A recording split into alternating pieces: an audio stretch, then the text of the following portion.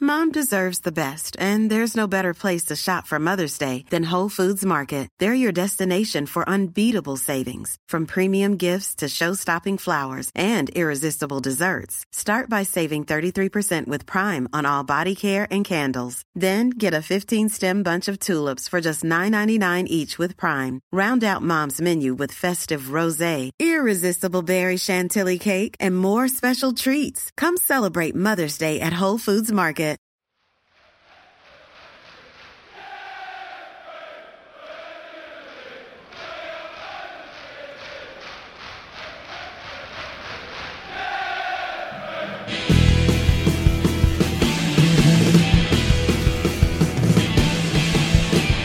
Hello and welcome to the Chelsea. So there I am, going back to the bridge again, loving to see the boys in the stadium. I'm thinking, it doesn't get any better than this. Oh, how surprised I was, how disappointed. Oh, and I had to go with our second guest, who I'm going to introduce first, Gary Hayes. I went with you, didn't I, Gary? But we won't talk about it now. How are you? Are you all right? Have you had a hard day? You look tired. I'm still aggravated after my train journey to the game. Well, yes. I mean, maybe when we've got nothing else to talk about, we may well discuss that. I knew it was going to be awful based on that journey. Yeah, well, it wasn't awful. I got into Twitter arguments because of it. Oh, no. And we know that means the world to you. Really, you just don't understand it, Kerry. That's the problem. Well, no, that's true. But the man who does understand all these sort of things is here to help correct you, Gary, on your way. It's Mr. Andre Saunders. Well, I'm just loving Gary being in an utterly foul mood. It's brilliant. I mean, the listeners don't know, but there was a tirade before we came on of self-pitying, maudling misery from Gary Hayes. And Jeffing. Oh, Sky. Oh, trains. Oh, you're on one, Gary. Why are you on? Why are you on one? Why are you on one, Gary? That's the thing. But anyway, look, we're going to cheer him up today, Andy, aren't we? I'm on one because my hand has got blisters on the palm of it. Okay, well, that's because got it. That's because you've got your. He has actually brought to the podcast his toolkit. Yeah, I was showing us his drill earlier on, which was fascinating. Drill right there, look in the background. It was absolute. It would have made for great radio. I will say though, I have to say, you are quite handy, aren't you, Gary? I mean, you are reasonably handy. Handy recently as well. I am handy. Yeah, handy man. Have you? Jack of all trades, master of none. Have you bought your new place yet? No, I haven't. I've had to deal with them today as well. Well, another reason why you're on. But when you've bought your new, is it a new build or is it got room for development? It has room for development. It's not. I don't like new buildings. I don't like new architecture. I know, because you lived in a sort of medieval place before. But I'm just wondering whether this is going to be a drill fest for you, the new place. Whether we're going to see Instagram full of impressive handiwork. Well, if it wasn't private, everyone would be able to see it. Yes, it will.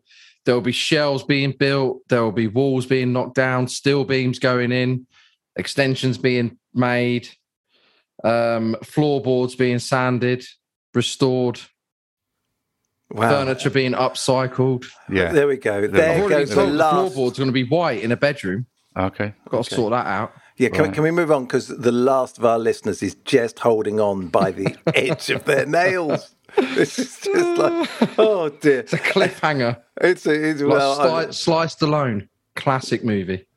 Oh my God. Your taste. Do you know, one of the funniest things happened last week was when you suddenly burst out crying because you missed the chance to go and order Gaslight Anthem tickets. And I subsequently got. Yeah, because nobody else wanted them. You're still on general sale after the pre-sale. Exactly. After the concert, they were still on sale. Yeah, well, you know, I mean, actually, you are a man of extraordinary taste. I mean, for those that don't know, Gaslight Anthem, they're just basically a Bruce Springsteen tribute band, aren't they, Gary? That's essentially what they are. Not at all. They're a band from the Jersey Shore playing Jersey's finest rock. Yeah. In the style of Bruce Springsteen. No, but they sing about very similar themes to Bruce Springsteen. Similar, but just a little bit punkier. Yeah. Okay. Yeah. Okay. Well, let's move on from this musical I'm sat here in my Black Keys T-shirt I got from when I saw him at Madison Square Garden in 2012. Okay. Well, that's better. Very good band. Yeah. Well, and I'm going to watch with a former Chelsea employee. I'm going to watch War on Drugs next week. Talking of drugs, are you moderating your medication? Okay, Gary, because you are. Well, I went out on Saturday night with Kerry, and he offered me some poppers. I said, "No, mate, I'm not into that sort of thing." So, oh dear. Well, there you go. It's absolutely not true. I would never have offered them. So yes, you wouldn't share them. Get some all to yourself, didn't you, Liberace? They're mine, I tell you. Yeah. Well, Anyway, I'm not even going down that path. So yes, it's been international break. It means that the Holtz. Yeah, we know. Gary loves an international break. They missed it all, though. You know what? I actually forgot it was an international break because I was really busy with Kerry and we were doing some work. We were talking to people in Turkey, then we were talking to people in Leamington Spa. Forgot any games were happening. Right, so you didn't get to wear your England shirt and shout "Rah Rah England"? No, although I did leave my my Cross of St George flag hanging out of my bedroom window on the council estate. Right. Excellent. Excellent. So predictable.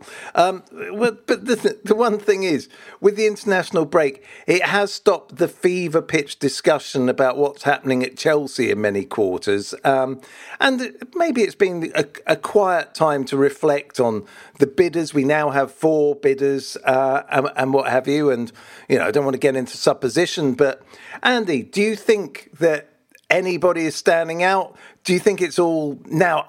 Personally, I'm not sure I particularly care. We won't have any say in it particularly. Are you concerned about the way it's going? What's your feeling about these 4? Well, I mean, it's interesting. I have, like everybody else, been reading about the various bidders, and there's interesting and concerning things about most of them. One of the things I would say is this. We don't really know what's going on. These are very, very complex financial acquisition programs involving very complex financial instruments, and it's just not something that your average football fan is going to be able to see. So us making any kind of judgments on, who's going to buy it and how, we don't know. We have no idea. But you have been getting good advice on Twitter on how international business works, haven't you? Yeah, exactly. There are people on Twitter, the average bloke on Twitter is telling me exactly how this is working. So, some bloke on Twitter telling me how this is going to work, of course I'm going to believe them. Look, it's obviously the most interesting of the bids is the Ricketts bid, because they are making huge PR strides to satisfy some of the concerns of the fans. They issued an 8-point manifesto yesterday of what they're going to do. They've met various key members of fan representative groups. They're really trying hard to get over this hump, which is their reputational damage that was caused by their patriarch, but also other members of their family, and has led to large numbers of the Chelsea fan base, me included, I have to say, being very concerned about them being our potential owners. So that for me is the one I've sort of focused on. I'm interested in what's going on there. Lots of supposition going on around that. The others, who knows? It's all going to come down to who can put the money on the table, who can satisfy the criteria that's been laid out. So again, unless you want us to go down sort of rabbit holes of supposition, it's a wait and see, I think. Have you been mollified and do you feel satisfied with the statements they've made, the Ricketts, and the 8-point thing, the document they came up with yesterday? They've said all the right things. Are they winning you over? They've said all the right things, but words are cheap. Sure. Words are cheap. It's actions that matter, and their actions in the way they've done business, in the causes they've chosen to support in America, in the things that they've done and said in America.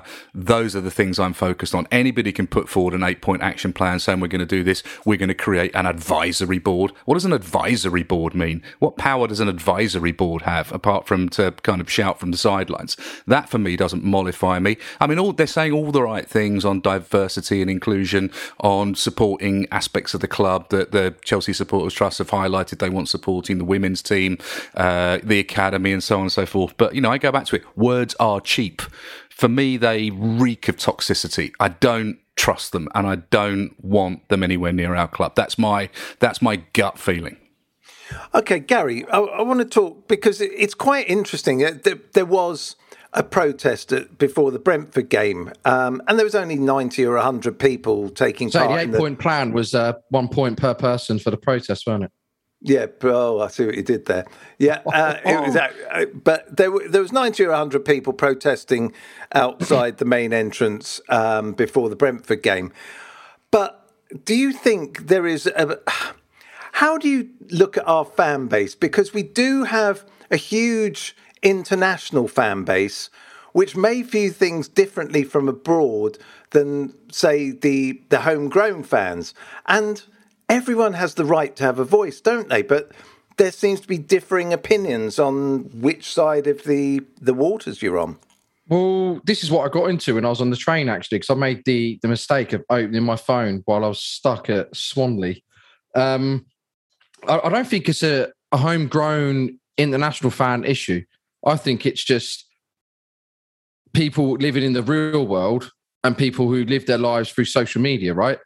I've never bought into this idea that us match-going fans see ourselves as being superior over fans who can't go, because I'm sure there's someone who lives in Sydney who's just as passionate and as knowledgeable about Chelsea as someone who does go to a game.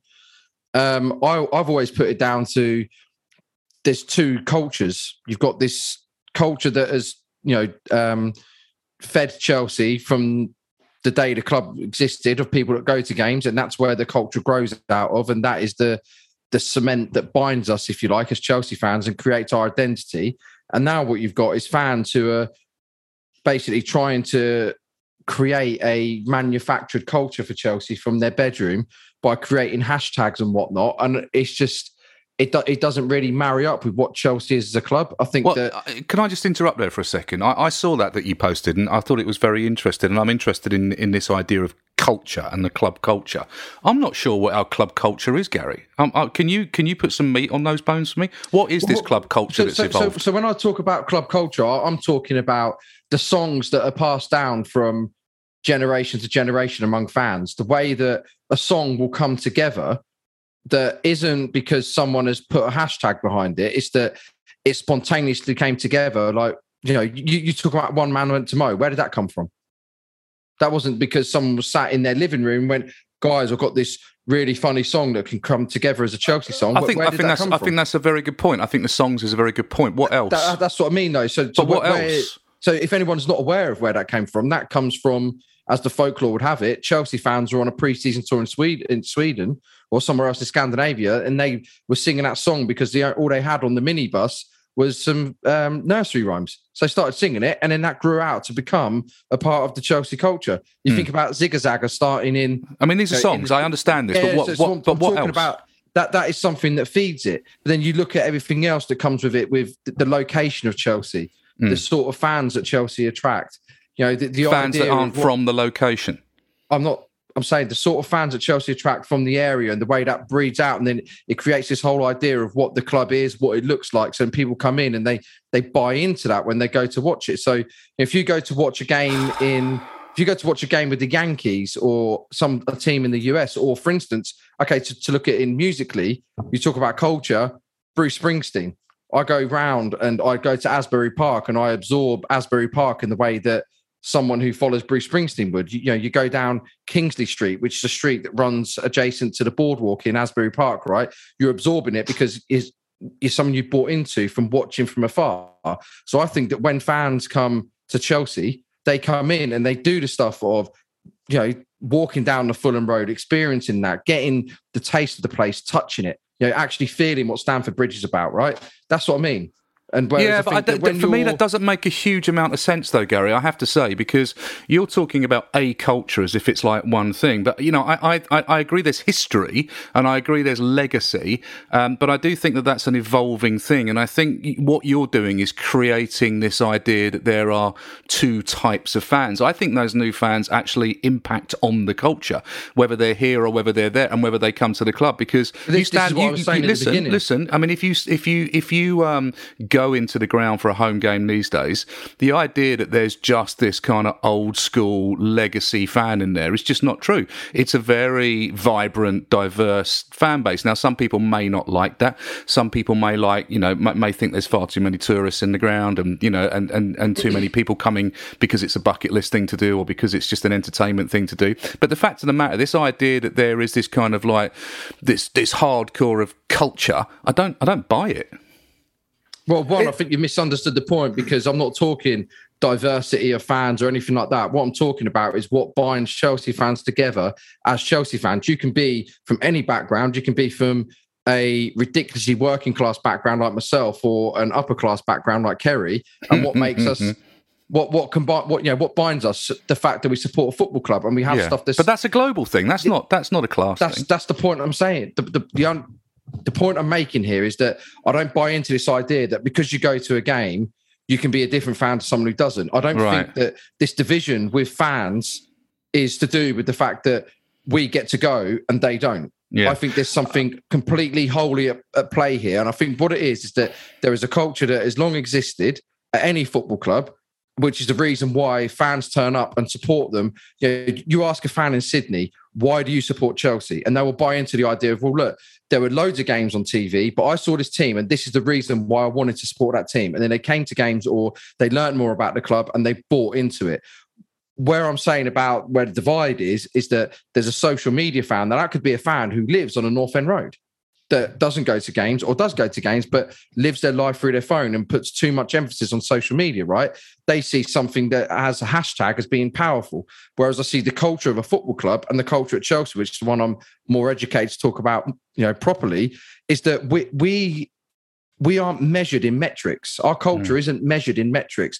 Hashtags are, right? I think we put too much emphasis on what a hashtag does. And you know what? This is the thing that actually I liked about Saturday, was that there was this big drive with the No to Ricketts hashtag and stuff, where I don't really want Ricketts to own the club anyway, for all the reasons we've discussed.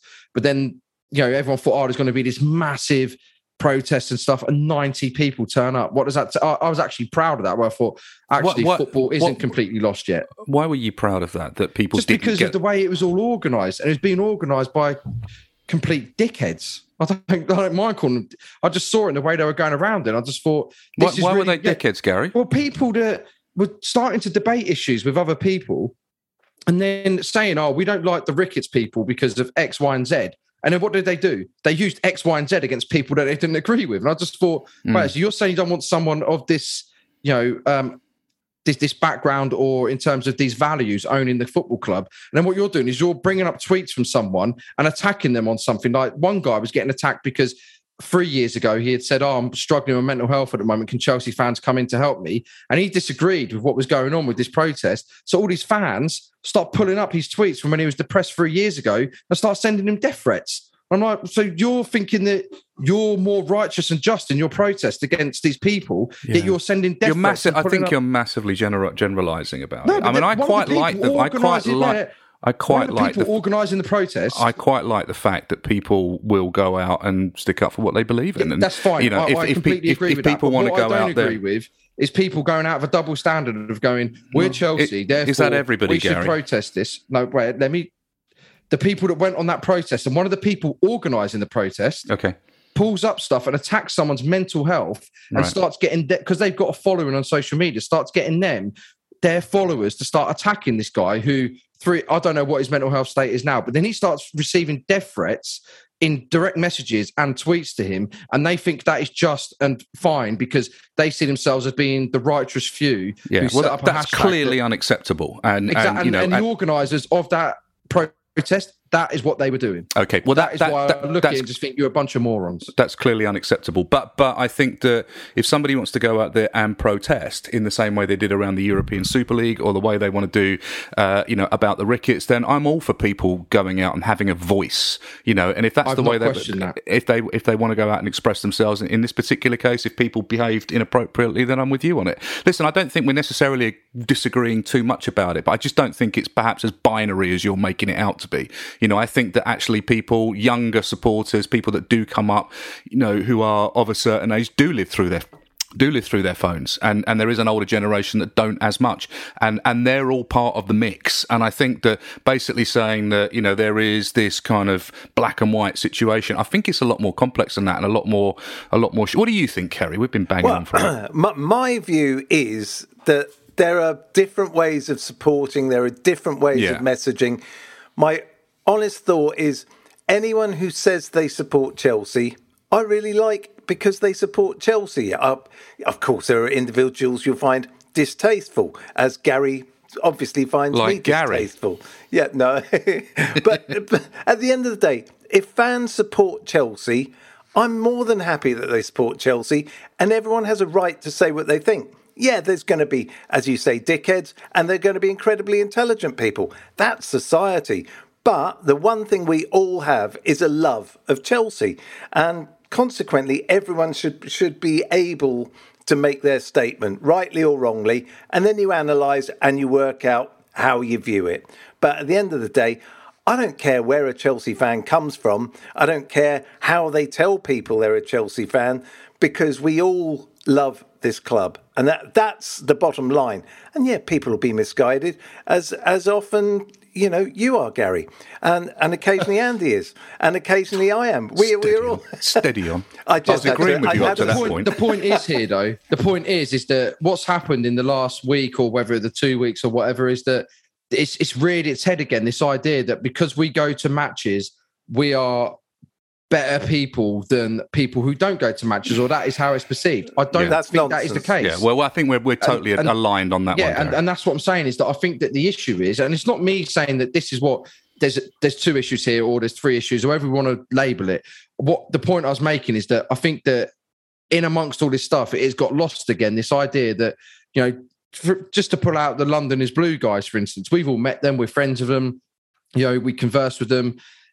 They're just as passionate about Chelsea as we are. It doesn't matter that they came along in 2003 or whenever it was they started supporting Chelsea, right?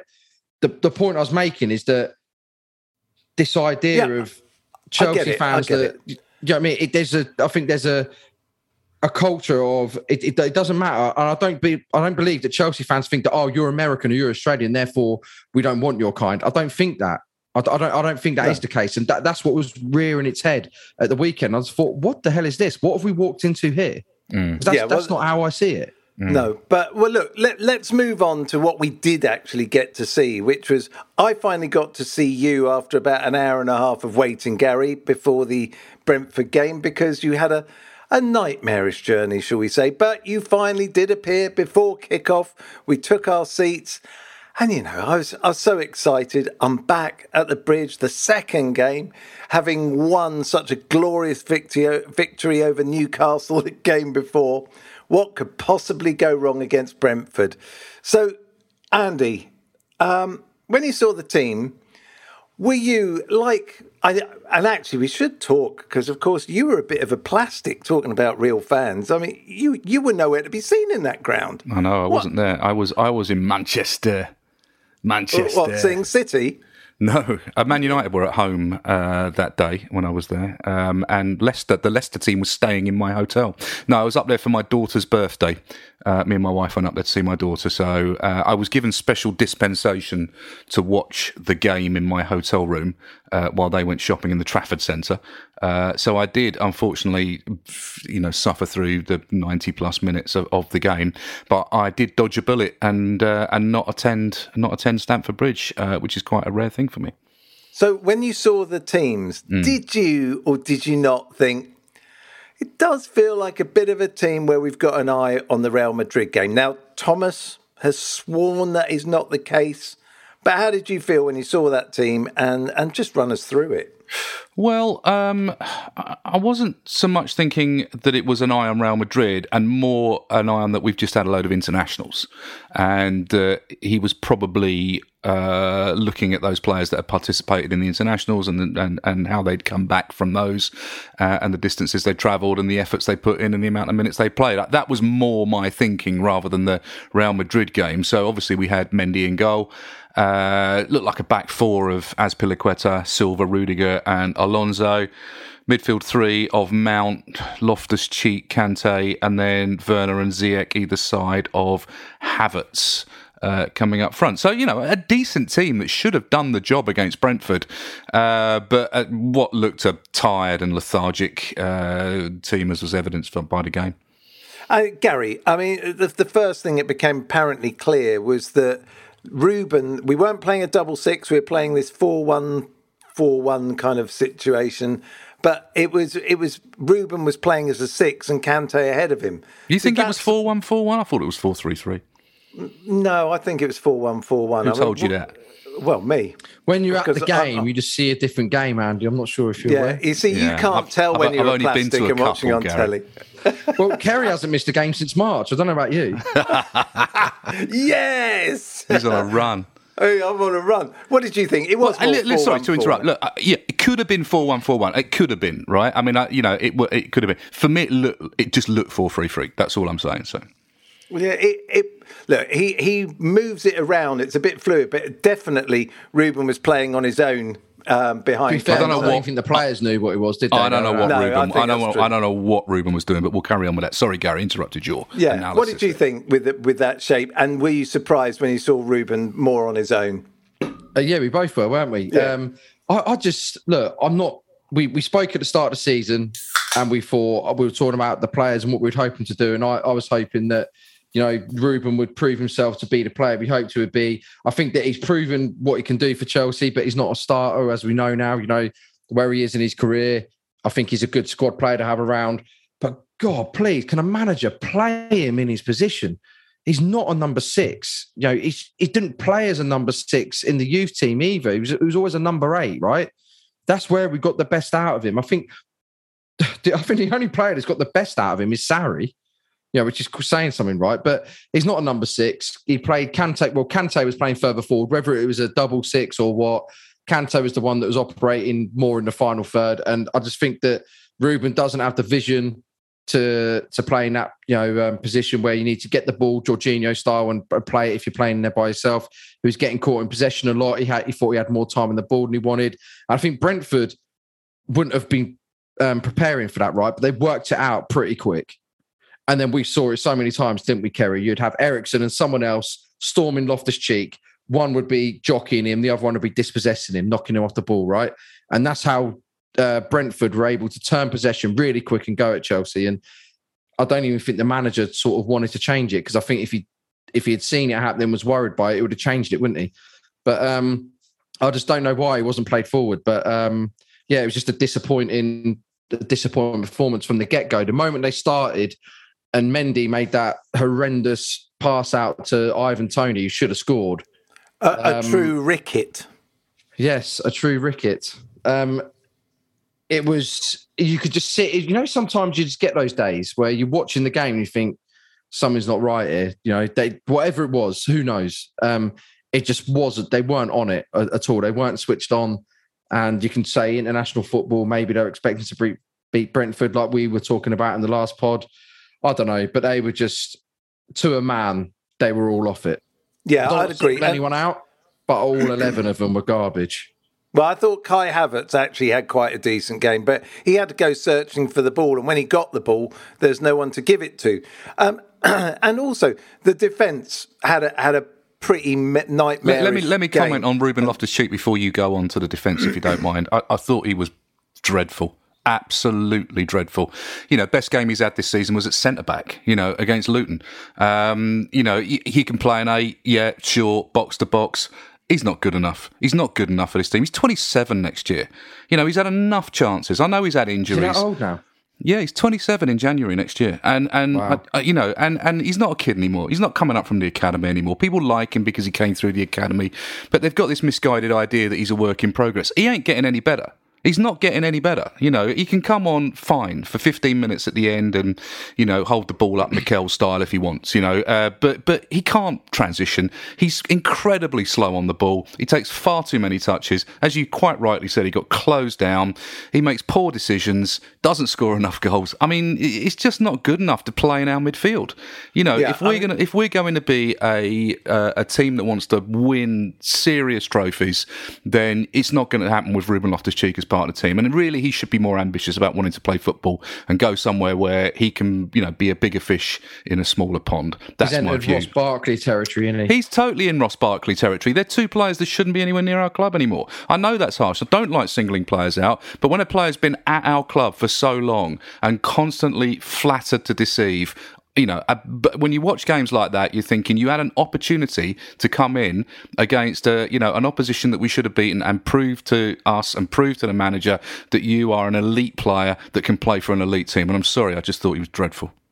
Yeah, I mean, that was going to actually be my point, if you'd have let me finish. Well, I thought you weren't going to allow me to rant, and that would have been unforgivable, Kerry. Well, yeah, that's very true. The point was, I thought that Ruben disrupted that back four and made them very nervous, and that really got worse and worse. I mean, we survived through that first half, that defence. It was threatening to fall apart, and I do blame a lot of the midfield. Plus, also, Thiago, he'd only got back on Friday night or something. I mean, it's crazy. Yeah, his wife was on... She did a video on social media about it. Did you see that, Kerry? Well, his wife's Instagram video was fantastic. It was funny because she was losing it, and then she started speaking Portuguese. There's a guy correcting her, telling her the English. But yeah, it's good.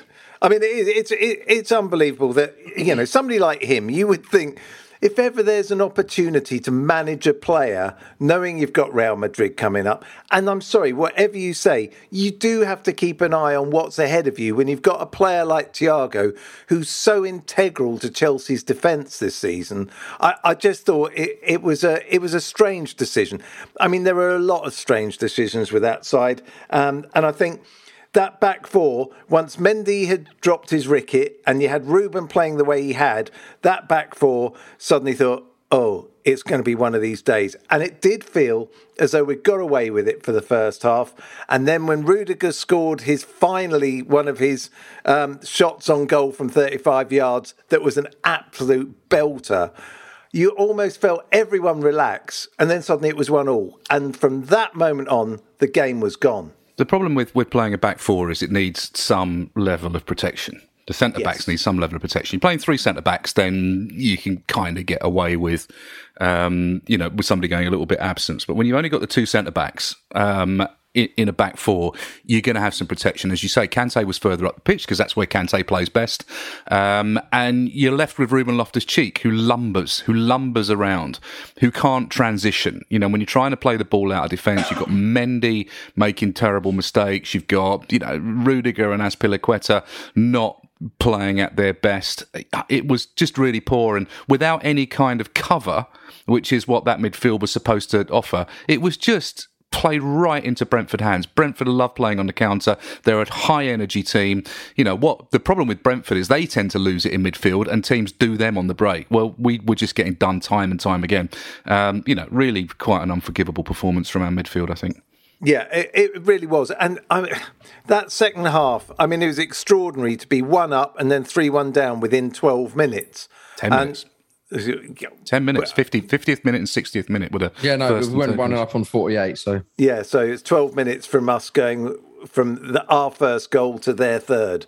That was including all 4 goals in that. Well, I've got the 50th minute on the BBC. What, for Rudiger's goal? No, for Rudiger's goal, yeah. And then that's what I'm saying. 12 minutes for 4 goals. Oh, I see what you mean. Yeah, so for 4 goals, I was being really they scored advanced. 3 goals in 10 minutes is what I'm saying. Yeah. And I'm saying there were 4 goals in 12. Yeah. There we go. We got it. But I'm watching you split hairs over that. Well, Gary. Net spend. Yeah, don't say that to poor Andy. Careful, I'll start going on about XG in a minute. Well, I had a joke about XG, about Rudiger's goal, because his XG must be like 0.0001%, because that was about his 1,000th shot a goal this season. 4 years, I think he's been trying to do that, hasn't he? He has. Yeah, now, unfortunately, we're now going to see another... spend another 4 years watching him try to do it. But do you not think also that once the game was in this strange situation, we didn't quite know what to do. I mean, I thought it was really telling. One, I have to say, I've now seen Timo Werner close up a few times, and I don't get him. I really don't. I found it really strange that he started coming out with comments now in the press about how it's much easier to score and play for Germany than it is for Chelsea. I just don't see any confidence. I don't see any sort of understanding of what he needs to do. Now, maybe he's being played too far out on the left, but something is really not working for him. And it's starting to terrify me that he is taking up a space in that team where we need someone else. Okay, look, Pulisic, who's been getting better and better the last few weeks, he didn't get back till late from America, so we don't play him. But yet Thiago, who's 37, doesn't get back till really late, and we play him. Do you not think that's all a bit strange? And are you concerned about Werner now, Andy? Because I know you've stuck up for him a lot as well. I've stuck up for him an awful lot, as my son will tell you, with a certain amount of satisfaction, I'm sure, because we've had many arguments about Werner. I mean, I do think there's a very, very decent footballer in there. I like that he creates things. I like his energy. I like his pace. I like the fact he's relentless. He doesn't give up. Clearly doesn't score enough goals, but he does make things happen. When he stopped making things happen, he becomes pointless. And I think there is an element of him being played far too wide on the left. He's not being played close to another player. All the success he had in Germany was with as a foil to someone else, or somebody as a foil to him. He doesn't seem to have a natural foil in that team that he can work with or work off, and he's becoming a bit of a kind of lost sheep in that side. Body language wasn't great. His touch was poor. He wasn't creating things. He wasn't making things happen. You know, his touch has been off all season. I like you, am starting to have serious concerns now and feel that I've been slightly duped by the Werner situation, and we can possibly upgrade him because he isn't a striker, because he's not going to score you 15 goals a season. He's not going to give you enough assists for him to be able to play as a winger. Doesn't really go past people. Again, he's like a lot of our players. He's probably a good squad player. He's probably an impact player that you can bring in with 20 minutes to go. But, is that what we need? We need some players that can go out there and relentlessly make things happen week in, week out. And we just seem to have too many players that can make things happen occasionally, but not consistently. And Werner is in that camp. And okay, and Gary, if you want to add anything on Werner, you can do it at the beginning of this next question. Now, I'm always moaning, as you find out, and as you've been finding out in the last couple of games, about the state of our corners and the fact that we hit the first man all the time. Now, you told me the reason for this. Would you like to share this reason why we are so bad so often at corners at Stamford Bridge? Well, Christian Eriksen was he? That's the problem. No, I mean, that's the problem. It does take away from your thinking. It's because they don't have grass on the side of the pitch. So the players are running on a 3G pitch and then planting on a grass pitch, and they can't get the run up and the rhythm to swing the ball. And you see it with a lot of players. Obviously, Eriksen seems to be the exception to the rule. Exception to the rule. And I know obviously some players, Chelsea sometimes deliver a great corner, but by and large, the players complain because what they've done for the drainage is where the line is, the grass ends, and then it becomes the 3G. So they're running in studs on ground that isn't made for studs, and then they're hitting the grass, right? So they can't get the ball up, into the air. So that's an issue. That's why you see some stadiums, they have a big square patch of grass at the corner, so the players can step in to do it. When you play cricket, you sometimes play on an Astro pitch, like an Astro strip, and when you're bowling, you'll run in on grass and then onto the Astro, and it's a very similar thing, although it's in reverse, obviously, and you're running onto Astro in cricket spikes, and it makes bowling very difficult. So I totally buy into that. I think that's an interesting... Because it's crazy as well that you think like Ziyech and Mount they've got such good delivery on free kicks, but they can't deliver a corner. Yeah. It's the same thing. They've got no run up, and they're doing it from standing almost. And also because of the drainage over in our corner, Kerry, on the West Stand as it meets to Matthew Harding, the pitch drops so much, so they're running uphill with no step enough, to get to the ball. So it's It's difficult. Although I would say this, that the first man thing is interesting because there is a school of thought that says there's no point just lumping the ball into the mixer around the penalty spot. Although, again, my son will tell you I'm a proponent of doing that on occasion. But there is a school of thought that actually the ball to the near post, if you can get a knock on, that creates chaos in the penalty area because then it brings a lot of variables into play. So the idea that you're just going to put the long ball into the back post or to the penalty spot, that's when you've got lots of centre backs back there, and big players. That's not going to be as much of a percentage ball as playing it to the near post where you can get something knocked on or flicked on. Of course, but often with us, the first man is nowhere near where the man who goes to the near post is. I'm not saying the execution. We can't even get to the near post. If they're trying to do it, they've got no one attacking the near post either. I'm not saying the execution has been good, but the thinking behind the near post corner that I get and I buy into. Totally. So why can't we just put a bit of grass round those corner bits? I don't get Gary. it. Why can't we do that, Gary? Yeah, Gary. We speak to Kevin Fowler about it, didn't we? Who's Kevin Fowler? Oh, sorry. See, here's the difference. Chelsea culture, you international fans, non-going fans, compared to the fans who do go, we know who the fucking groundsman is. Oh, now you've gone and sworn. We don't do that, you mug. Now we're going to have to put an E and a sexually explicit on there. Yeah, and that's the just parental before, advisory. That's before Gary's even come in. No, I think it is Kevin Fowler still the still the groundsman. Very, very funny if it's not. Wrong. Yeah. I hope you are. I'm going to Google if there's some hashtag weirdo out there going, well, I think you'll find hashtag groundsman is. Let's see. But, maybe we'll call this episode "Where's Kevin Fowler?" Yeah, maybe they should do that. I don't know. Well, but do you know what? Do you know what? He's the assistant grounds manager at Chelsea Football Club. No, because the other guy runs it over at Cobham and Kevin runs it over at Stamford Bridge. Well, no, he's the assistant grounds manager, Kerry. So he's not in a decision-making capacity. Guy? He's been there for years. I saw him on Saturday. Well, I don't know. I'm looking at the assistant groundsman. But they've been there for years. So there you go. Anyway, I know my stuff. You know nothing. Yeah, and we're all. You're pointing us at underlings, Gary. It's not impressive.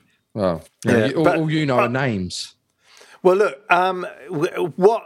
Also, talking about strikers, and Gary, I'll carry on with you. I thought it was very telling that Lukaku doesn't come on until we're 3-1 down. Okay, you could say it all happened so quickly. Well, there was no time for reaction.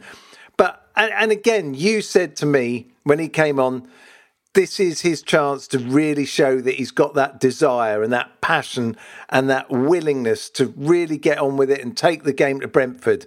What did you think of his performance when he came on? And also, you can tie that back with Werner. Are these two dead men walking? Well, I think Werner is because he's cheaper to get rid of. With Lukaku is that it's always the same with strikers. If they're not getting the service, how can you judge them and how can you be critical of them? But what I will say with him is on Saturday, he wasn't showing for the ball.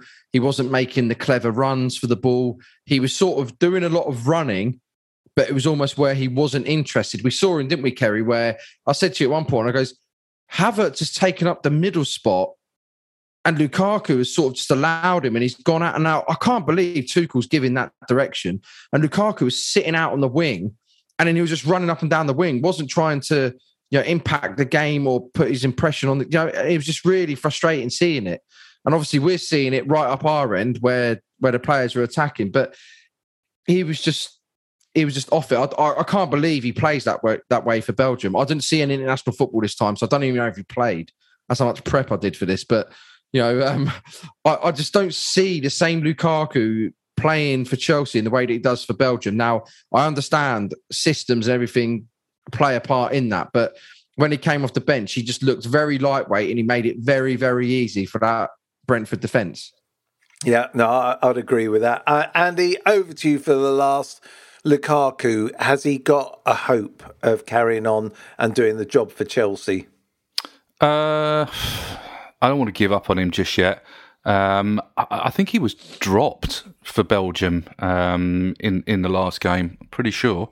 And also Jason Griffin is the head groundsman at Chelsea. There you go. But he runs it over at Cobham. I don't want to write him off. I still don't think that we're playing to his strengths. Maybe that we're not going to play to his strengths. Maybe that's Tommy Tuchel basically saying, well, we're not going to change our system just for one player. But I don't think that necessarily we are directing the ball to him in the way that he wants it. So I give him a little bit of an out on that one. But you're right. I think he just looks, again, a little bit like Loftus-Cheek. He's lumbering around. He's not snapping into his movement. He's not losing people. He's quite easy to mark. I don't think his positional sense is good. He doesn't seem to be playing with joy and enjoyment. He looks like the world is on his shoulders. He's not looking like he's celebrating other people's achievements. He just looks like he doesn't want to be there. And he looks like we're going to add him to the list of striker failures that have littered our team for the last 20 years. Up there with Robert Fleck. Well, Robert Fleck, Chris Sutton, Shevchenko, Torres... You know, the list goes. Mark Hateley, the list goes on. Yeah, it does. Well, look, we should actually go to a commercial break now and have a breather, and then we'll come back and we'll look forward to this week's games of Real Madrid and Southampton. We'll be back in a sec.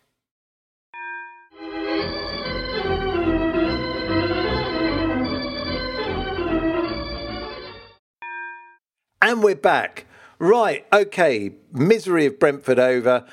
I would just like to quickly say I thought Christian Eriksen had a great game. The longer the game went on, the more space we gave him. Yeah, absolutely. But it shows what a player can do with space, because he just pinged it all over the place and we never even got close to him. But anyway, we digress. The fans clapped him in the Matthew Harding stand as well, and he went to take a corner. I was like, what are you doing? Well, that's because you're not a very nice person, Do it, Gary. yeah, but do it before the game or after the game. Don't do it when he's tearing us apart. Well, you know, sometimes respect is due. I'd have more respect for you if you sang, Gary. Yeah, me too. Or clap. Well, fan culture. And didn't just stand there with your arms folded. Yeah, exactly. Stand there and watch and judge. And judge. Yeah. Mutter under your breath. Yeah, exactly. But, look, I still think it's all a precursor. I think Chelsea feel as though third is theirs for the taking, and I think all eyes were on Madrid. No matter what anyone says, that's how it kind of felt. Yeah. Certainly how it panned out. There might be something in that. I don't think it's as clear cut as that, but I think there's definitely something in that. But the thing is, as well, just on that, I made this point before it was widely mentioned in the media. Oh, you're so wise, It was Gary. a year to the day almost after the West Brom debacle, because that was on the 3rd of April last year. Yeah. And this was on the 2nd. Happens to us, doesn't it? Every season we get done by some team that shouldn't do us. And then we turned up and beat Porto comfortably. Yeah. Exactly. I mean, every season we end up in a game, you know, against a mid-table team or a lower mid-table team who smash us, and we're going, what happened there? And the world falls apart, and then we're quickly back in. In some ways, it acts as a little bit of a rude awakening and a livener for us to get it up again. Yeah, I mean, it is interesting. Look, I think that's only the 4th game we've lost this season, isn't it? Yeah, in the league. I mean, it's not like some teams have to do this every week. Imagine being like a Burnley fan or a Norwich fan and seeing that every week. What, not entitled? Well, yeah, not massively entitled, but having to go and pay 50 quid to watch your team get smashed every week, you know. Yeah, no, exactly. But look, we got Real Madrid coming on Wednesday. I'm so excited again. I'm just continually excited going to games at the moment. Win, lose or draw, you know. Not going Chelsea. To the semi though, Kerry, are you? Nah, no, I don't like semi-finals at Wembley. I think they're weird things. But, plastic. And I've got a come other plastic, innit, Gary? We're going. Gary. Look, here we go. Yeah, and the non-plastic. But you know, the Real Madrid game. You can't get a better game to go and see for a Champions League game. I would suggest, as far as names go, because I've never seen us play Real Madrid in a competitive game live, and I'm really looking forward to it. They are a strange side this year, as they have been for the last few years. They should have gone out to PSG. PSG just got the wobbles on and let them in. I would hope that we don't do that this time round, like PSG. I think we've got enough in the armoury when we played the proper full-strength first 11. I think Real Madrid are there for the taking. What are your thoughts, Gary? Yes, they're there for the taking. I don't buy into this. I can't pick a better Champions League team to play. don't care. Only because I've never seen them live against Chelsea, and I like seeing. I've seen everybody play us. I'm going to the game to watch Chelsea play against a team. I don't care who they're playing. I'm not there. And you won't be clapping, will you? Let's all buy into this. Let's all go see the great Madrid. No, I hate Real Madrid with a passion because they are Franco's side, and I've detested them. They won half their European Cups when they were bunging off UEFA. They probably bunged off UEFA for the other half of them as well. Allegedly. But no, I mean, I'm saying I want to go because I want to see us beat them in the flesh, because I think we will. And that would be a great feather in my cap. That's something I really want to do. So, I mean, what about you, Andy? It is a big game, isn't it? Whatever you think. Of course it is. And Gary's take is stupidly reductive, to turn around and go, I only go and watch Chelsea because, football's a game that's played. To Chelsea to go, I'm definitely going to that game because we're playing these. I'll go to watch Chelsea. Who would you rather Chelsea play? Would you rather Chelsea play St Albans City, or would you rather they play Real Madrid? Frankly, I don't care. It's the Champions League quarter-final. I'll go to watch Chelsea. Football matches. I hope we get in Real Madrid because I just really want to watch Real Madrid. I'm a Chelsea fan. Football matches. Real Madrid. Well, you're talking about who you want to win. It's like this idea of would you go to Ronaldo's last game? I don't care if I see Ronaldo again or not. Isn't it more satisfying when you beat teams like that and you go, do you remember? Look how you talk about when we play Barcelona, and there's always a magic about talking about beating Barcelona. I'd love us to play Barcelona because I love beating. But no, listen. No. Because Kerry's buying into this idea of it's against Royal Madrid. Who says that? We get to see Chelsea play against the Madrid that have won 20 European titles. I never said that. Anyway, I never said that. The question was directed at me. Just quickly, though, the question was directed at me. I love beating Barcelona. That's why I'd love to see us play him again. Well, that's why I love beating Real Madrid. Isn't it Madrid at Stamford Bridge? Isn't that literally the point that Kerry's making? It's quite nice. I get to see the great Madrid of Di Stefano. No, I didn't when say I was growing up. No, I think what Kerry's saying is it's really nice to beat, teams that are perceived as being elite teams in world football, whether that's Barcelona or Madrid or PSG or Bayern Munich or some of the English teams. It's nice to pit yourself against teams like that and see how you come off. And of course, if you're going to go and watch a football match, you want the best against the best. And to say I'm not going to pay any Super League, Andy. I'm not going to pitch. I'm not going to, to even look. I'm not even going to go and look at the other team. Is stupidly reductive. But that's just my opinion. No, and mine too. But stupidly reductive person. But my view on the Real Madrid game, I'm like you. I've not ever seen Real Madrid live. I think they're in an interesting place at the moment. They had that amazing result against PSG where they looked dead and buried. They got absolutely smashed in El Clasico where they lost 4-0 to Barcelona.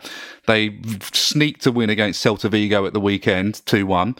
They're not coming to us massively full of confidence, and we're not completely full of confidence. So I think it's a real leveller, this game. We beat them last year. We beat them comfortably last year. So I don't think there's necessarily a fear factor against Real Madrid, but, you can't write them off. They've got decent players. They've got a self-belief about them, and they'll come to us thinking they're going to win. It's up to us to make sure they don't. That's my view. Exactly. I'll go with that. And I have actually seen them live a few times against Malaga, but never against Chelsea. That's the thing. It's like a tick, I guess. I get to see Chelsea beat Real Madrid. This is the point, Andy, what I'm saying. Ticking off like bucket list of I got to see Real Madrid play Chelsea. Whereas I'm like, I don't care who Chelsea. They can play St Albans 5 times a season. I don't care. I'm not ticking a box to say I saw it. Why not? Why not? It doesn't make any sense not to say that. Why don't you clap? This idea that Madrid are this great big club that we should all love to watch. It's not just Madrid though. And then Barcelona using the line that Nike gave him to say, more than a club. I don't care. Buying into this idea of but I still like going and seeing other teams. I remember the night that I watched Barcelona at Stamford Bridge, or I watched Real Madrid at Stamford Bridge. But you say that. Who cares? But you say that about Barcelona. No, what I say is I love it when Chelsea put it up them because they go round with this. Exactly. We say about being entitled. Gary, you're an idiot. We should move on. No, I'm really not. I'm not. The point is, look, this idea of romanticising another club. But nobody's doing that. You're turning it. Nobody's doing that, Gary. All we're saying is that... tick the box to say, I got to see Real Madrid against Chelsea. Nobody's I want to tick the box to say that I saw Chelsea beat Real Madrid. Yeah. There's nothing wrong with that. I don't think there's anything wrong wanting to go to a big European game under the lights at Stamford Bridge against an opponent, who would be a great scout for us and to beat us. There's nothing wrong being excited about the opposition because they will be a great scalp to claim. And that's what we're saying. We're not going there to genuflect at the altar of Real Madrid. We're going there in the hope that we can beat them. But it's still exciting to think we're at this stage of the competition playing this team. That's a big game. And if we get that scout, that'll be amazing. There's nothing wrong with that, Gary. I'd be just as excited for this game if it was Porto.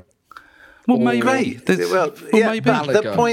The point is also that it's just last year we had a chance to see. Well, we played Real Madrid and couldn't see it.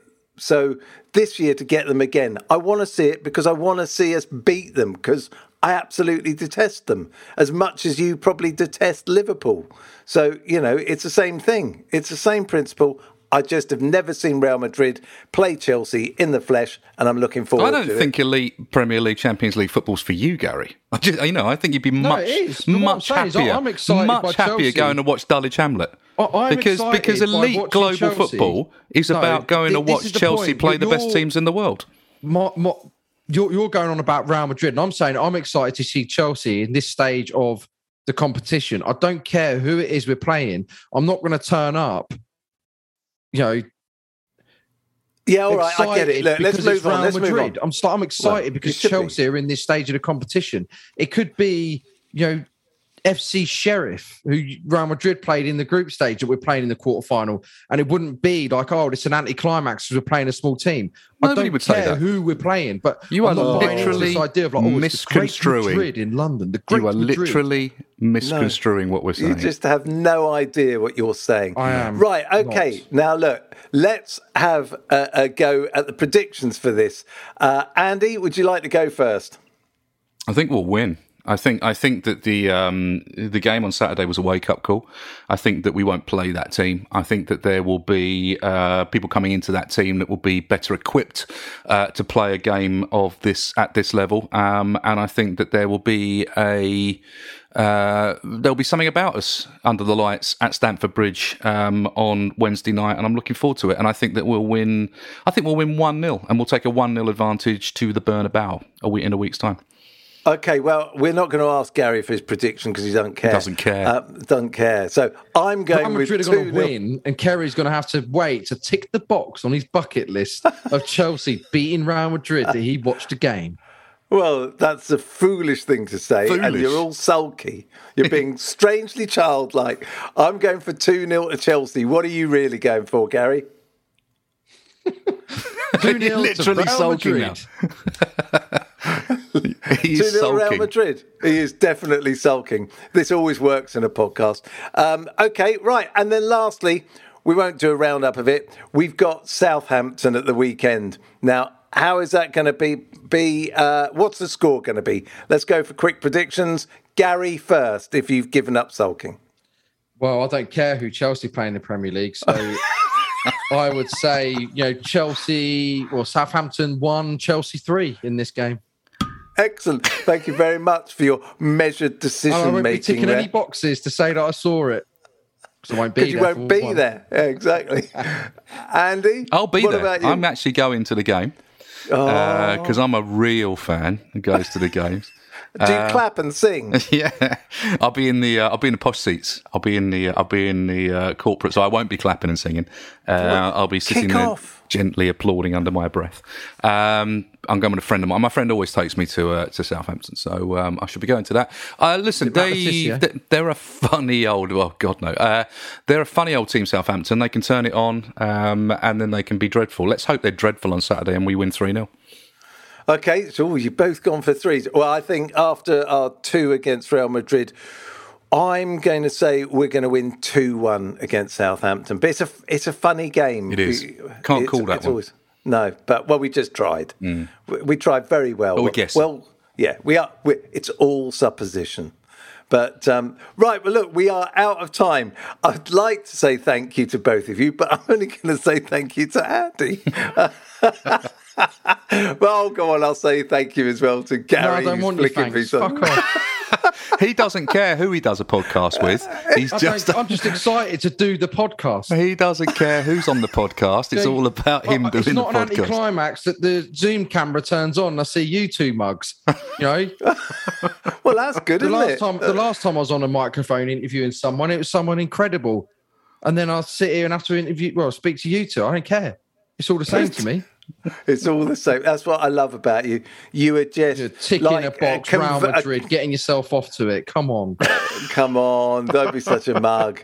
God, you're right. Why don't you go and phone Sky again? What the point I'm making is you're no better than the TV producers that have the cameras on the cop waiting for him to sing You'll Never Walk Alone.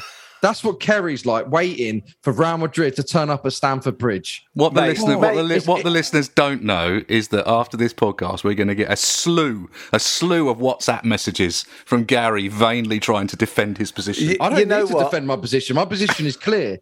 Kerry's a mug, and Andy, you're not far behind him. Oh, yeah, but you know what? My theory is, after 2.5 years not being able to see any football, I want to see big games. I enjoy them. That's it. Right, look, we've got to go. You will see Andy and me next week. I don't know about Gary. He's probably still going to be hiding away. He won't be talking to us. So it's going to be fun on Wednesday when I'm sitting next to him. But will you there be? You go. Well, I don't know. If I can change my seats, I'll try. Yeah, I'll try. What do you mean? What's this? What are you on about? Real Madrid. Oh, what, you see? You change your seats and not sit with him? Yeah. No, I'm going to sit with him, really, because I get such... okay. He's going to be muttering under his breath for the whole game. I might swap seats with the prick who sits behind us the last few weeks, giving his running commentary, so he can give it to you, Kerry. Oh, really? Awful. Forward. It's true. No, the one to the right's worse. Anyway, right, look, we got to go. Thank you both, as always. I hope you found this entertaining. This has been The Chels. Come on, you Blues. If you want to advertise on or sponsor this show, check us out at playbackmedia.co.uk. Sports Social Podcast Network.